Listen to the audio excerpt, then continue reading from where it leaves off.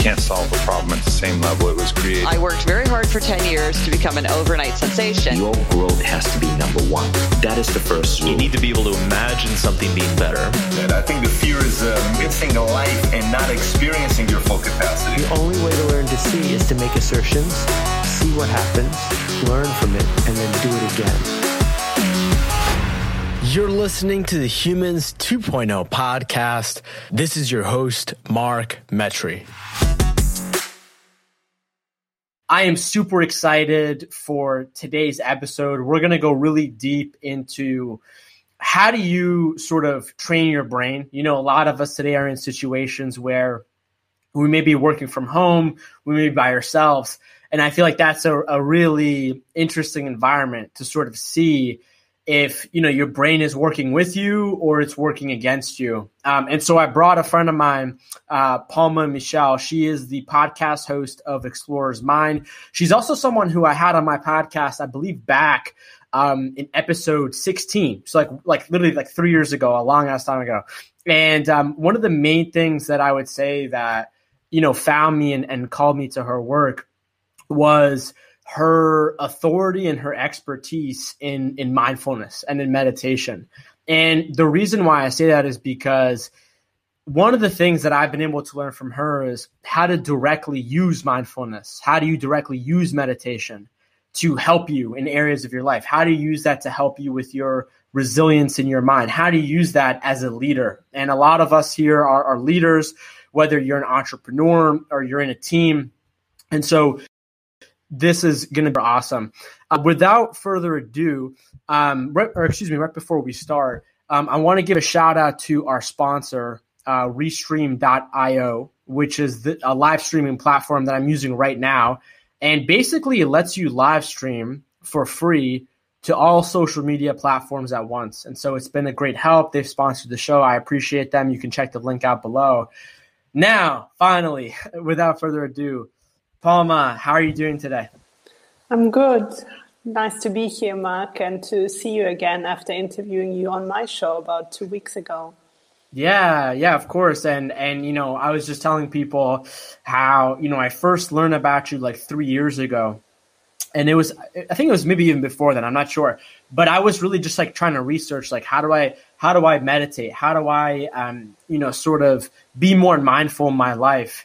Not just necessarily because I'm trying to sit down and do nothing, but because I'm trying to be a better person. I'm trying to gain more self-awareness. I'm trying to be a leader. And so I remember interviewing you and we went into like the neuroscience of meditation. I remember being so mind blown and you were like one of the first people who I actually had on my show about like meditation and about like the mind, and like you were a great trajectory for what the show is now. And so, you know, thank you for doing your thing. And I would love us for you to just start off and, you know, introduce yourself for maybe people who don't necessarily know you.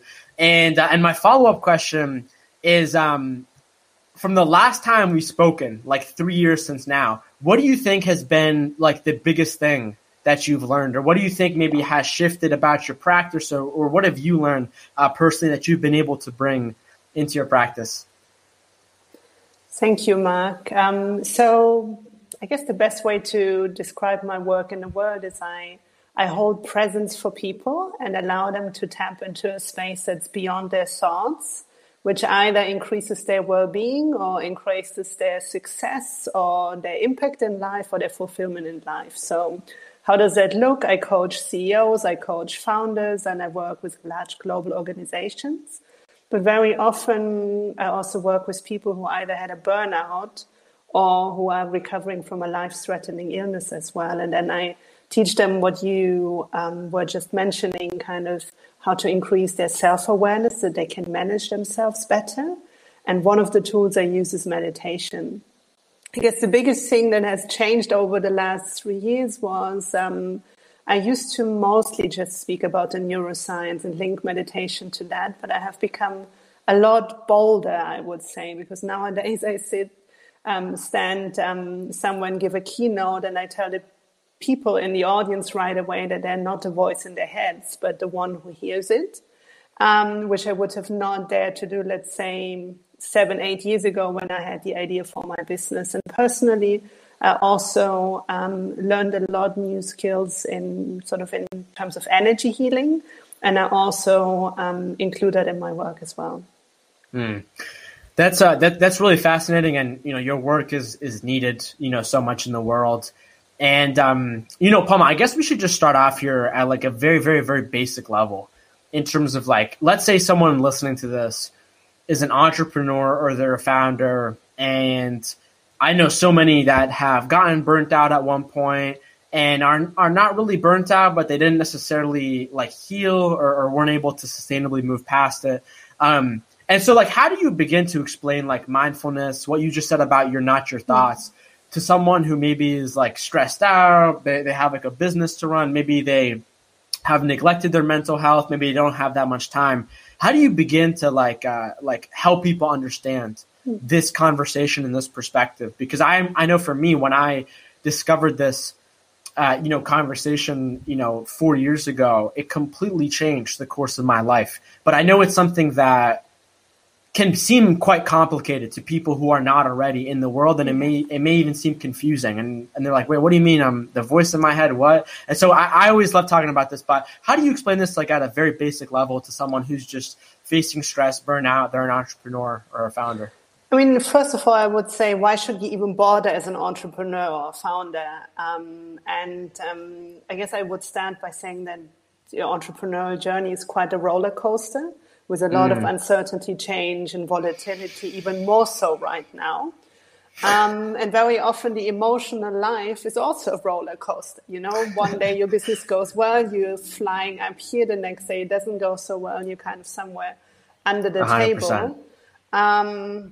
And obviously that's also linked to your performance. So if you want to, I guess, feel more stable to flow through your entrepreneurial journey in a more sort of balanced way, that's already one reason why mindfulness or learning meditation can be super helpful. But then the other thing I'd mention that maybe most people already have had an experience with is when you're playing a sport, the enemy is usually not, let's say, the competitor on the field, but usually sits in your own mind. That's kind of the voice in the head or the thought that tells you, you cannot do 10 push-ups. You should give up, for example, or something is too complicated or too difficult or wouldn't work. And so I would say the very first thing to do before you do anything else, you need to basically learn how to manage yourself, to manage your internal landscape of thoughts, bodily sensations, and emotions, and learn to spot your stress signs, but also learn to identify things that energize you or kind of sap your energy.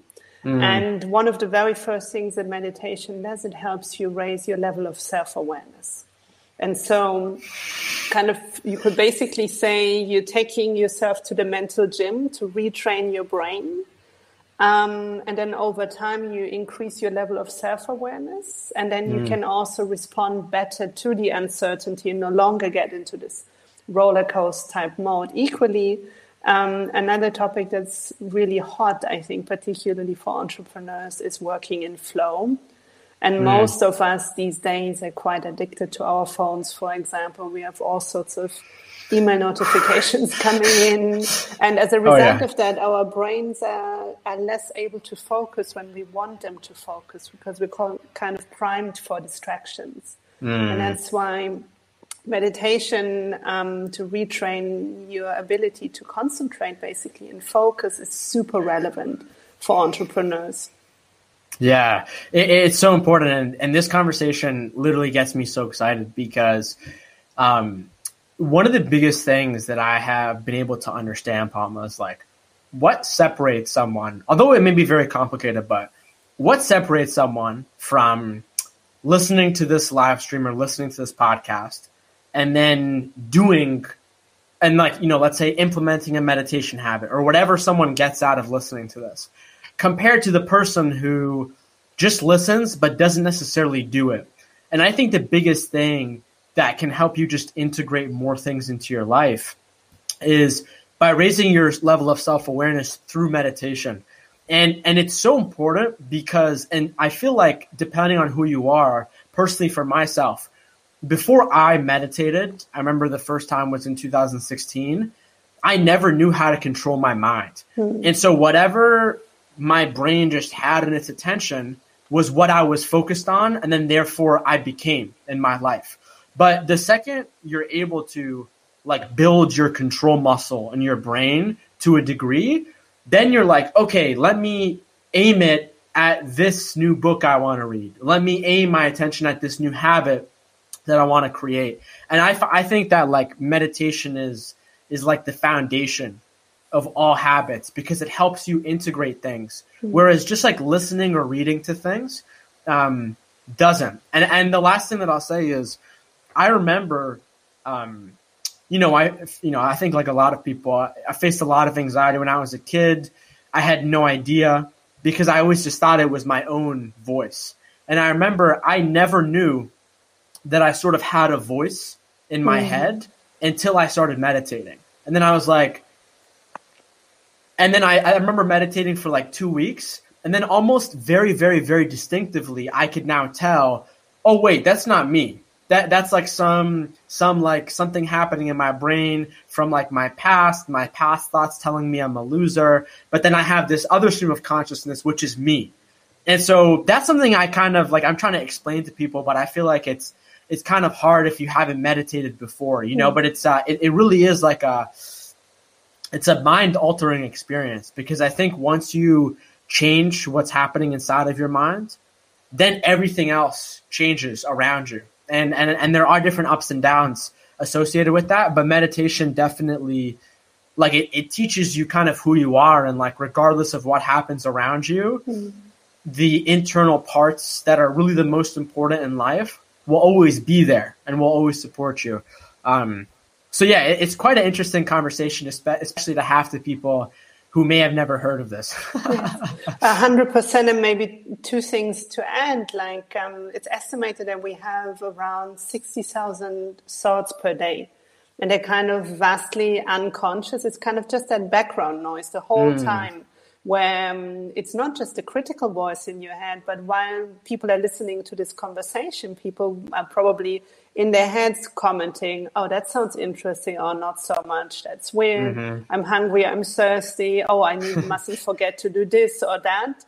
And that's the voice in the head that I'm talking about. And there was a research paper from Harvard, I think from 2012, which was called A Wandering Mind is an Unhappy Mind, where they literally contacted, I think, 20,000 people, collected 200,000 data sets over the period of a year where they contacted people randomly on their mobile phones. And they asked them what they were doing and what they were thinking about.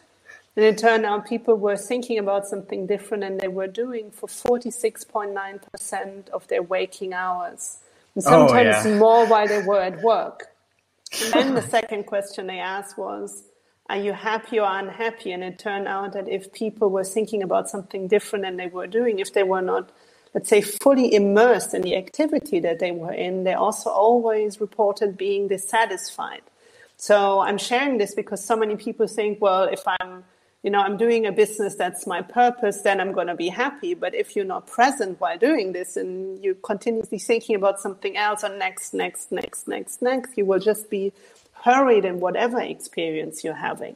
So the correlation of what you're doing and how you're feeling is kind of 0.4 per 6%. But how you're doing it makes all the difference. And then McKinsey found out that if you work in flow, your productivity goes up by 500%. And I think you mentioned that in your book too. But if you're thinking about something different while you're doing this, you cannot get into flow. And that's where meditation really helps to train the mind to get into a flow state. Yeah, and that's what I was trying to say, but you said it much more, eloquently. And I think the biggest thing is when I think back to my life, I feel like I was almost never in the present moment, like ever. Like I would go for a drive, and then I would, drive the same route, the same highway I've always driven, and then my mind would be off thinking about hundreds of different things, but I would have no idea. And I think really one of the biggest things that meditation has taught me, and this has been able to translate in my real life, but it's like this notion of somehow like thinking less from the perspective of like, I feel like when I meditate, and I've been meditating for the last 4 years. I try to meditate every day. I feel like one of the biggest things is it's helped me to think less, but it's helped me just be more of myself. Like it's helped me to just show up in different situations where my brain isn't trying to think about all of like the 500 different things that could go wrong or how this is going to be terrible. But I just sort of show up. I don't even think. And I'm sort of just like in the present moment. And it's, and it's not flow. It's not like hardcore flow every time, but there's definitely moments of flow. And so, Paul, a question I would ask you is like, what would you say to somebody who has the perspective, for example, of like, I'm not saying this is right or wrong, but what would you say to someone who has the perspective of like, oh, I don't want to meditate because I don't necessarily want to be calm. And for me to be an entrepreneur and like in today's world, I have to be moving fast. I have to move fast. I have to be hustling all of the time. And meditation, why would I slow down for 15, 20 minutes or whatever you recommend? But what would you say to someone like that with that perspective? So meditation calm doesn't mean that you're slow. I would say if you think about the fastest animal on the planet, the cheetah, he appears quite calm to me, but he also sits there in the bushes for hours and hours eyeing its prey, and then he sprints. And to me, that's what meditation does to you, because I find when you have this mentality, I can sleep when I die, and I hustle for 16 hours a day. And don't get me wrong, when I was in my 20s, I worked my 16 hours a day. I've done all of this, and now I realize that wasn't really the most productive use of my time and the smartest. Right. But anyway, sometimes you have to do it to learn it. But you can hustle for 14 hours a day, but unfortunately, unless you do this in flow, if you sit in front of your computer and you're a little bit tired, not only do you walk slower than the calm person, at the same time, your brain will also make quite a bit of logical mistakes. And you might do longer for the task, and then over time you prime yourself for burnout. At the same time, I found very often with entrepreneurs who are only into the hustling mentality, that they actually rely a lot only on linear thinking. But the world never works in a linear way, and particularly, and I mean, I'm not a technology wizard, but now with the exponential growth that we see in technology, it's not going to be a linear world. It's exponential and it's unpredictable and surprising in many ways. And what we have inside when our mind is not clogged up with all these thoughts, I need to do this, I need to do that, what's going to be wrong? When the mind is quiet, you have access to this innate intuition, but almost like a real-time intelligence that's responding to what it sees in the present moment. But that you cannot think through ahead of time. You need to basically start walking for it to kick in. But if you're too focused on just your hustling tunnel, you cannot align with the changes in the moment. And that's where meditation helps you. The only thing I would say, let's say if you're getting too blissed out while you're meditating, but that's not happening when you do this like 10 minutes every day, but rather when you go into hardcore retreats, and you would have like a spiritual awakening, there could be a period of time where you actually feel like right now, I don't really want to do my business. I just want to chill out. But having said it, this time never really lasts. It's almost like a reorientation period. And then you do something else. Yeah. I had one of those a few months ago. Palma, I think one of the biggest things that can confuse people that want to get into this is just like sort of all the logistical details of like, someone wants to start meditating and they Google how to meditate, and then there's like 6 different forms of meditation. And then they go on like the App Store and they're like, oh, should I use Headspace? Should I use Calm? Should I not use any app? Should I meditate for 5 minutes? Should I meditate for 20 minutes? What should I do before I meditate? What should I do after I meditate? Does it matter? I would just like love your take on all these skills, because these are all things that I know there aren't like universal answers to them, but I would love to get your take, especially on before and after meditation.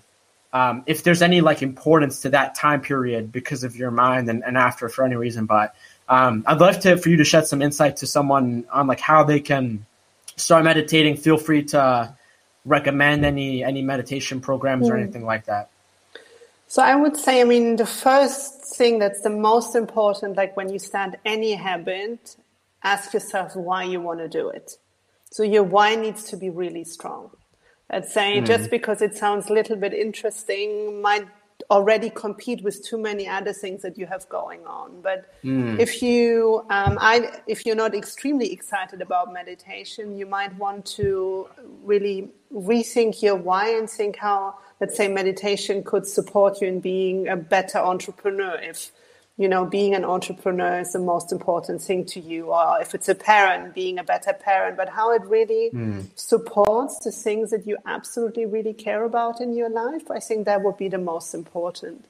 Second one is while neuroscience has found out a lot of things, it's really still somewhat at the beginning, because they haven't checked yet if 3 times 10 minutes or 10 times 3 minutes or 1 times 30 minutes per day is the most effective in changing your brain structure. 30 minutes. No, they don't know if it's, 3 times 10, 10 times 3 or 1 times 30 minutes. That they don't know. So what they do know, though, is that regularity is absolutely key. So I would say for anyone starting, the most important is really that you pick a length of time that you can really do every day, particularly in the beginning to get into a habit. And if you hear 10 minutes and you're like, no way that I can do this every day, then maybe start with 5 and then work yourself up, I would say. And does it matter that if you do it at the same time of the day or different times of the day, or do you know? Well, I do know in terms of habit formation. Obviously, in the beginning with a habit, given that our mind can only hold like 6-7 pieces of information, you need to be really specific for your subconscious to make it work. Let's say you could, if you wanted to do it on different times a day, then you would have to be, I guess, quite a planned person that at least has a reminder in your phone. Otherwise, it's a lot more difficult to build a habit. So the easiest is to pick one. I guess there are usually 3 times that work really well. If you are a morning person, what works really well is just when your alarm clock rings, because then you can also wire basically the new behavior to the old behavior, to already the prompt that you have. The second best time is usually for people just either in the lunch break or after they arrived at work. If, at home it's too busy or something like that, or during their commute, kind of that time window. But if you're more of a night owl, it's usually better to do it at night. So these are kind of the 3 times. In terms of what you do before and after, we're all so different. There will be some traditions that tell you cannot do it if you drank alcohol the night before, or you only need to eat a light meal, or you shouldn't eat at all. And I've tried meditations in so many different ways in my life, and for me it didn't really make that much of a difference. Of course, if you're already sleepy, you will not really succeed very well in a super focused meditation, but you might find actually that you relax easier or have more creative insights during that time, because that control part of your mind is switched off. So I think it really depends, I guess, why you do it and what's your motivation, because many people get into meditation initially, particularly if there's some mental health thing going on, to sleep better. And so then you would obviously do it at night, and then it would be quite good if you would already be a little bit sleepy.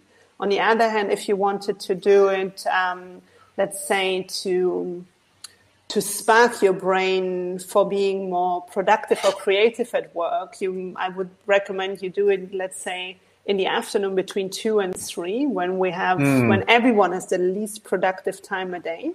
And then even more effective, you take an espresso just before you do the 10-minute meditation or the 15-minute meditation, and then it kicks in at the end of the meditation, so you'll be ultra alert. So that could be a hack, so to speak. I like that. Never heard that I've thought about that. Yeah, so this could be different combinations. In terms of apps, I guess I'm a bit biased because I'm featured on Meditation Studio and Muse, the brain sensing device. Yeah, that is sort of a meditation teacher. Awesome. It's kind of like a meditation teacher without having a physical person. So that's a kind of cool device. But otherwise, I guess I would say the caveat is if you're really interested in the spirituality and going deeper, not just learning meditation, I guess to train your mind and to focus better and be more productive, then I think Sam Harris's app would be really good because he also has the spiritual component in the app. Otherwise, if you just want to learn meditation, Headspace, to me, it was a bit too gimmicky, but it's obviously a brilliant app. So I think it depends a little bit on your personal style. But of course, all of these popular apps are quality-wise really good. So I would say you can really make your pick. The only caveat I'd say, if you're really anxious, I wouldn't go for focused or concentration type meditation because usually quite anxious people, or even particularly what you also experience with social anxiety, you're already hyper aware of everything. Maybe not so much, the voice in your head, but everything externally. Then you practice a focused concentration meditation that can amplify that even more. You might even be also overly empathic, that you can feel everything other people feel, but you don't have any protection.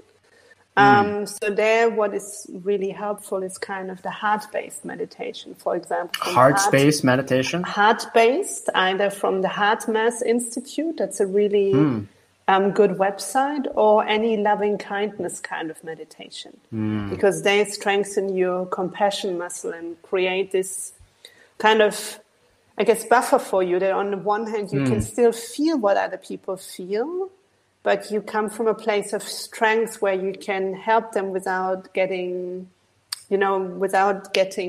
dragged down too much. That was, for example, my experience when I cultivated a lot of heart opening and loving kindness. I became from, I would say, more of a selfish A+ high achiever to naturally feeling other people and wanting to help more. That's so interesting. I'll have to look into that heart meditation. So I think the reason why I ask, if there's anything to do after, is because I don't know if this is true or not, but somebody told me that when you meditate and then after, like when you open your eyes, your brain is in a more open state. And so they say that what you do after is important. And so, for example, the reason why this is important is like some people will do meditation and then they'll just like open their phone and go on Instagram and check their social media. And I feel like this is something that I've been probably focusing on for like the last year of like, what am I doing after meditation? Because I feel like my brain is just in a more open state and I feel like it's more sensitive compared to like later parts of the day. And so for me, what I found what works is right after I finish meditating, sometimes I'll include this in the meditation, but usually what I'll just do is I will just like try to visualize my day, and I'll just like try to imagine myself and what I want to happen. And then I'll journal, and then I'll like write down anything that I want to do, what my thoughts are. And then sometimes I pray and sometimes I do it after that. But yeah, it's really interesting. It's really interesting for sure. And I think it's important.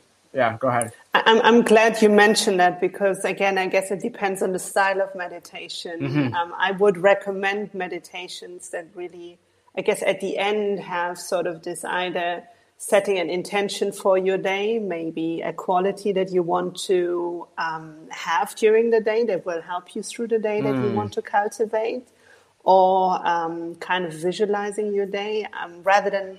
There are two ways of doing this. Some people visualize, like, I guess, segments, like Vishen Lakhiani also does in his 6 Phases meditation, the Mindvalley founder. But what I found quite useful, and it comes also from Harvard, is rather than specifying what's going to happen, that you simply imagine yourself at the end of the day feeling absolutely fantastic and amazing. And, I love that. And I do something that it's maybe more normal for American people, but for German people, it's a bit strange to kind of raise your arms and say, yay, fantastic, amazing. And I always feel a little bit silly doing this, but I noticed there's a lot of people, it creates a lot more openness for serendipity if you already anticipate it's going to be amazing. And also for people who experience depression, that can often be a game changer. Equally, I recommend combining with your meditation is gratitude, like appreciation of the things that are nice in your life. And of course, like immediately switching on your phone, it's a little bit like the same, like I guess you brush your teeth and then you have a donut. That also doesn't make sense, right? That's such a beautiful comparison. I love that so much. It's like brushing your teeth and eating a donut. and then the last thing, you mentioned journaling. That's also, I also find that really helpful for getting into a calmer state of mind. Maybe it could also be before meditation or instead of meditation, because particularly when you write kind of with longhand, you interlink the left and the right hemisphere in your brain, and also through the physical sensation. Again, you're getting a bit out of your head, and it can have a calming down effect as well. Yeah. And then there is less noise in the head anyway. Yeah, no, I absolutely love writing, and yeah, I think it's super important to physically write it out. Don't just type it on your phone; it doesn't do the same thing. Poma, a question I have for you. This is something I hear all the time. I don't necessarily think there's a right answer, but a lot of people will talk about sort of like meditation, like capital M, meditation of you sitting down, closing your eyes, breathing, meditating. And then there is sort of what other people say is meditation, which is like, for example, journaling, praying, going for a walk, doing the dishes, doing laundry. What are your thoughts on sort of on that? I mean, I have my own opinion on it, but what do you think is the difference there for someone who's maybe like, oh, I don't necessarily feel called to meditate, or I don't want to meditate because I feel like I do these other things in my life that are like meditation, but they've never meditated before. Yes. So I guess there are two things. Let's say, first of all, let's say if I speak about mindfulness, there is usually a component where you have meditations, where you really sit down for a prolonged period of time to retrain your brain. And then there are these activities like washing the dishes, going for a walk, etc. There can be a mindfulness practice, but only if your awareness is on them. Let's say just washing the dishes and making your to-do list in your mind at the same time has nothing to do with meditation. It might help you relax in some way. I mean, many people say, oh yeah, I do my meditation when I have a nice bath or I go for a run and something. But unless you're really either cultivating open awareness, which is a practice where you simply observe everything that appears in your awareness, kind of thoughts, sounds, bodily sensations, feelings, or concentration that, let's say, while you're running, you notice your attention goes off and you bring it back to the sensation of running, then this has nothing to do with meditation. Because I would say meditation really is about calming the mind, but the goal behind that is to create insight. An insight into, at the end of the day, who you really are, and insight into that space that's beyond the noise, and that requires an active curiosity and cultivation. But I've also interviewed the adventurer Erling Kagge, for example, for my podcast, who wrote a book, Stillness in the Age of Noise. And he spoke about washing the dishes. And of course, when you're washing the dishes, for example, or cleaning shoes, or ironing, or going for a run, of course, very often as a byproduct, you will experience more stillness in your mind. And so let's say if meditation is not your thing, but you do those things, I would encourage you to still become curious about that stillness, because most often we only pay attention to, I guess, the noisy parts of our experience, that full motion picture. But then we miss that there is a stillness behind, but out of that stillness comes wisdom and intuition, but also that's where there's a fountain of well-being already inside you, even if you feel that so much is wrong with you. Yeah. And I asked you this question because I think about it all the time. I've heard different opinions. I see a lot of people in the comments that are, asking similar questions of maybe they pray, they exercise, but I don't do meditation. I cannot see myself meditating.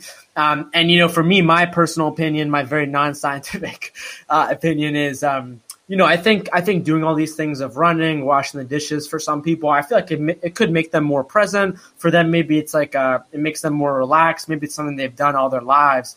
But personally, for me, I don't really think that there's a substitute for meditation. I don't think that there's really a substitute for you to close your eyes and disconnect from the external environment. That doesn't mean that you're not going to be calm or whatever, but I think meditation, like in its proper form, is extremely important. I think it's different than all the other like things that people call meditating. However, I will say that I remember interviewing this neuroscientist Rick Hansen, and I love Rick Hansen. Yeah, and I asked him the same question, and he kind of gave me a similar answer to you, but he also said, the best medicine is whatever people end up doing. Right. Totally. So that's like the bottom line. But, like if you're sitting here listening and you're like, I tried meditation once, I can't try it, it's not for me. All I would say is to be more curious, and you never know. And like, for example, I had my best friend, I told him to meditate when I first started meditating in like 2016. And he told me that he tried to sit down and to close his eyes, and then he started like freaking out, or he just like wanted to get up and do something. He's a very high performer. He was like, why am I sitting around doing nothing? I'm wasting time. But then, for example, like beginning of quarantine, he got into meditation because he was like, I really need it. And so you never know, in someone's life when they need that thing, but definitely be open to both sides. And even for me, like I have activities that I do that aren't meditation. Like before this, I went for a walk, and I was trying to be mindful. And so, yeah, I think it's all about that. And yeah, it's super, super important. So thank you for answering that question.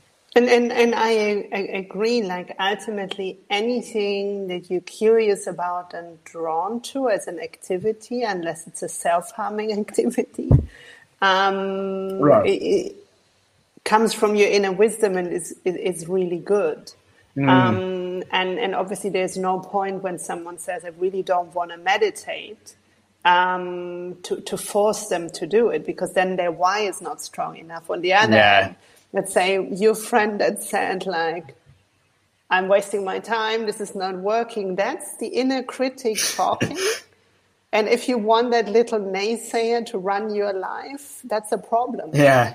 I mean, it's not a problem when you don't know that there's a different way of living. Mm-hmm. But it's exactly that kind of commentary that very often keeps you small and that makes you into hustle, rather than aligning with what is. And if we look at any of the super successful entrepreneurs, there's also an element of what they call luck. I would rather call serendipity or synchronicity. Yes, there is obviously giving your best, but it's not this die-hard kind of I work myself to death and I can still sleep when I die kind of mentality. And that's a difference. It's a bit more effortless and more joyful as an experience of life. And I heard another interview with someone today. If you have this idea, I'm becoming an entrepreneur, I create my successful business, and then I will be happy. I mean, it could happen, but many people fall into that trap, and I did. Myself included. If I'm climbing the corporate ladder and I'm at the top, then I will have the feeling I have arrived. Only you never arrive if you're looking for it externally in that way. But if you're unlucky, you might have a car accident before you get to the goal. So you might as well also enjoy the ride while you're on the ride. And that's kind of where these internal practices can help. And the last thing I would say is like, for the majority of people, and you and I discussed this 3 years ago when you interviewed me, it's a very normal experience to sit down, try to meditate, and the first thing you're confronted with is the noisiness of your own mind. So basically, this is not working. This is really boring. I don't know why I should do this. There's so much else to do. And kind of your monkey mind hopping from tree to tree kind of thing. And then thinking like, well, that's not for me, or I can't do this. And also maybe there's still the idea that only hippies, strange people do this, because there was a practice for a long time, right? Yeah, no, for sure. I love everything you said. And I remember when my friend told me that, I was like, dude, that literally means you should go meditate. And I know that there's like this like Buddhist proverb or something, and it says, if you think you can't sit down and meditate for 15 minutes, it means you should sit down and meditate for an hour.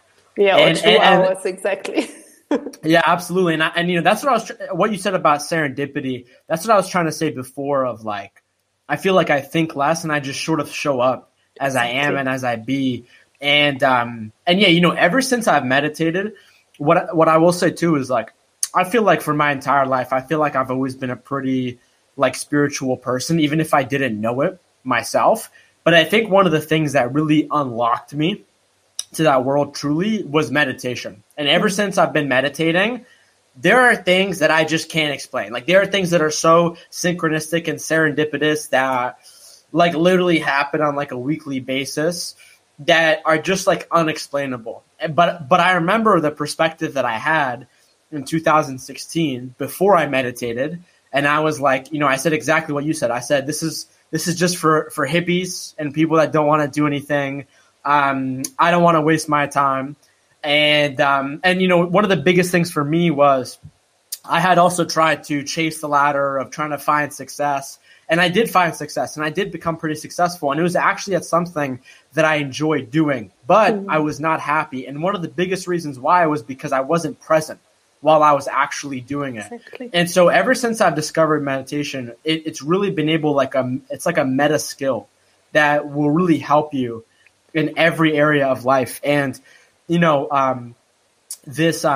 this meditation teacher, her name is Emily Fletcher, who I've had on this show. She has this great quote, and she says, the point of meditation is not to just get better at meditation. The point of meditation is to get better at life. And I know all the people that I know in my life that are truly successful, almost all of them have some sort of a meditation practice. And I'm always experimenting with my meditation practice. I'm always trying to take courses.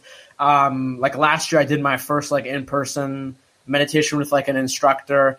And I'm always trying to learn, because there's always like new forms, and like that training is really important. I feel like, especially in a day and age where, everyone just like downloads Headspace and they just like do it. And then, you know what I mean? And so I feel like a lot of that training is important. Maybe we can talk about that later. But yeah, I mean, Palma, one of the last questions that I have for you is, do you ever sit down and meditate and you're just like, nah, I'm not feeling it? And if that happens, what do you do? Do you do some kind of mind witchcraft, or are there any times where you give into that and you're like, I'm not going to meditate right now, I'm going to meditate in an hour from now? I'm just curious about like what happens in the gray, not the black and white moments. I mean, I have to say that for the last year, I have not done religiously an hour every morning like I used to, but also because I take more time, like you mentioned today, let's say the interview will be at 7 p.m. rather than 6. And I said, brilliant. Then I have my time with the sunset. So I looked into the sunset for half an hour while dropping into the spaciousness. So that was kind of the equivalent of it. But I still meditate every day. And I know for me it's a trap. Like let's say the moment the mind says, yeah, you will do it later is not going to happen. Because on top of that little voice in the head does not make any decisions. The decisions you make, they're long before made in the silent parts of your brains. And for some reason, it's the little voice in your head knows that it's going to be, in some ways, the end of it. And that's why it wants to distract you from getting up. So for me, it's, I guess, generally in life. I was in a relationship for about 10 years. And after that ended, like the voice in my head said, you should have ended that years ago. Now, if I would have gone down that route and engaged with that kind of commentary, that could be a rabbit hole. So if the voice in my head says anything to talk me out of something or get me to ruminate about the past, I just cancel it immediately. So there's a little hack where you can say cancel, but that only works at the very beginning of a thought. If you're already kind of in a roller coaster, cancel is probably not going to do it. But and that's what meditation also helps you, because your mind is generally really quiet. So you can, I guess, see the start of a thought.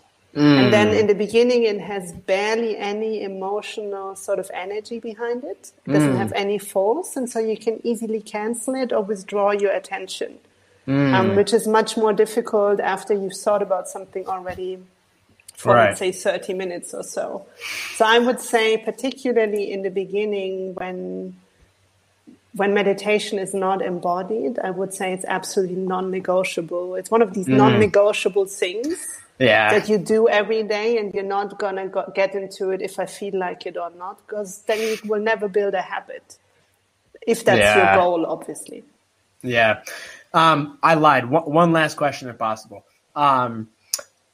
I don't know if you ever, I'm just curious. Sometimes I fall down this pattern. It doesn't happen that often, but it sometimes happens where I'll be like meditating every day, week after week after week. Just like, I feel like I'm on top of the world. My business gets like some crazy successes. I feel like I'm amazing, all this stuff. And then next thing I know, I start to think like, oh, I don't need to meditate anymore. I start to think like, oh, you know what? I was meditating for 20 minutes, but hey, let me just take that down to 5 minutes because now I'm super successful. And then what usually happens is I don't meditate for like 2 or 3 days. And then I'm like, I forgot the whole reason of why I meditated in the first place. But yeah, that's interesting. I'm just, calling myself out, but it's an interesting pattern. I think it's not, that pattern is really common. It's kind of like, particularly, let's say for me, I didn't get into meditation because I wasn't feeling well, but because I was curious. And when I started meditating, I basically immediately got to notice that my home was inside of myself in that quiet space. And so I fall back into this quiet space all of the time, because that's my default mode. But if that's not the case, particularly if you start meditating initially in terms of, I guess, self-healing in some ways, or to feel better, then it's a very common trap of the mind that the moment you feel better, that it tells you, well, you're feeling great, now you don't need it anymore. And then what most people kind of tend to notice then after a few days of not meditating, that they're all of a sudden not feeling so great anymore. Unless the recognition of the silent space has become really, really deep. So I'm not saying that you always need to meditate until the end of your life if you are fully embodied, but it's a process, really. Yeah, 100%. And I see people here in the comments that I never believed in meditation. I'm going to try it. Let's try to set this habit. That's awesome. Palma, thank you so much for coming on here. What is the best place for people to learn more about you, to check out your work? I know you're always working on things. You have a book, you have a podcast, you have courses coming out. What's the best place for people to check that out? Contact you. You're also here on LinkedIn as well. Yes, I'm on LinkedIn as well, on Twitter, on Instagram. And then I have my website, palmamichelle.com, just the name. And there's also a link to the podcast. So if people wanted to check out the podcast, that would be great. And I also launched some courses just recently about how to manage your mind, how to manage your emotions and your nervous system with the Expert Academy as well. That's awesome. That's awesome. That's awesome. Palma, I genuinely had an amazing time. Likewise. We did an even better job or even great job, same as last time. And it's good to have this conversation and pick up where we left off like 3 years ago. And you're always welcome back on. And I appreciate you. And I highly recommend people to connect with you on LinkedIn, to read your book, check out your podcast. I was a guest on your podcast, The Explorer's Mind. And yeah, just, contact you if they need help with leadership or mindfulness. Palma is one of the best people for this. So yeah, thank you to everyone out there. I appreciated everyone who is listening and also your questions and comments as I've seen them. And I'm really approachable. So if you have any questions on LinkedIn or via Twitter, I always really respond. Palma's the best. And thank you guys for all listening, watching, wherever you are. Hey, you made it to the end of the podcast. It's your host, Mark Metry, and I just want to take a moment here and sincerely acknowledging you for taking the time out of your own day, your own life, to invest it into listening to this podcast, to gain something valuable and implement into your life to make it better. This is what it's all about. Now, if you actually gain value from this episode and you want to give me value somehow, I would unbelievably appreciate it if you went to Apple Podcasts, iTunes, if you have an Apple product where you listen to podcasts, and please leave this show a review. You are free to send me a message, email, contact information is in the description below. Thank you so much for listening. Let's get this grassroots movement going.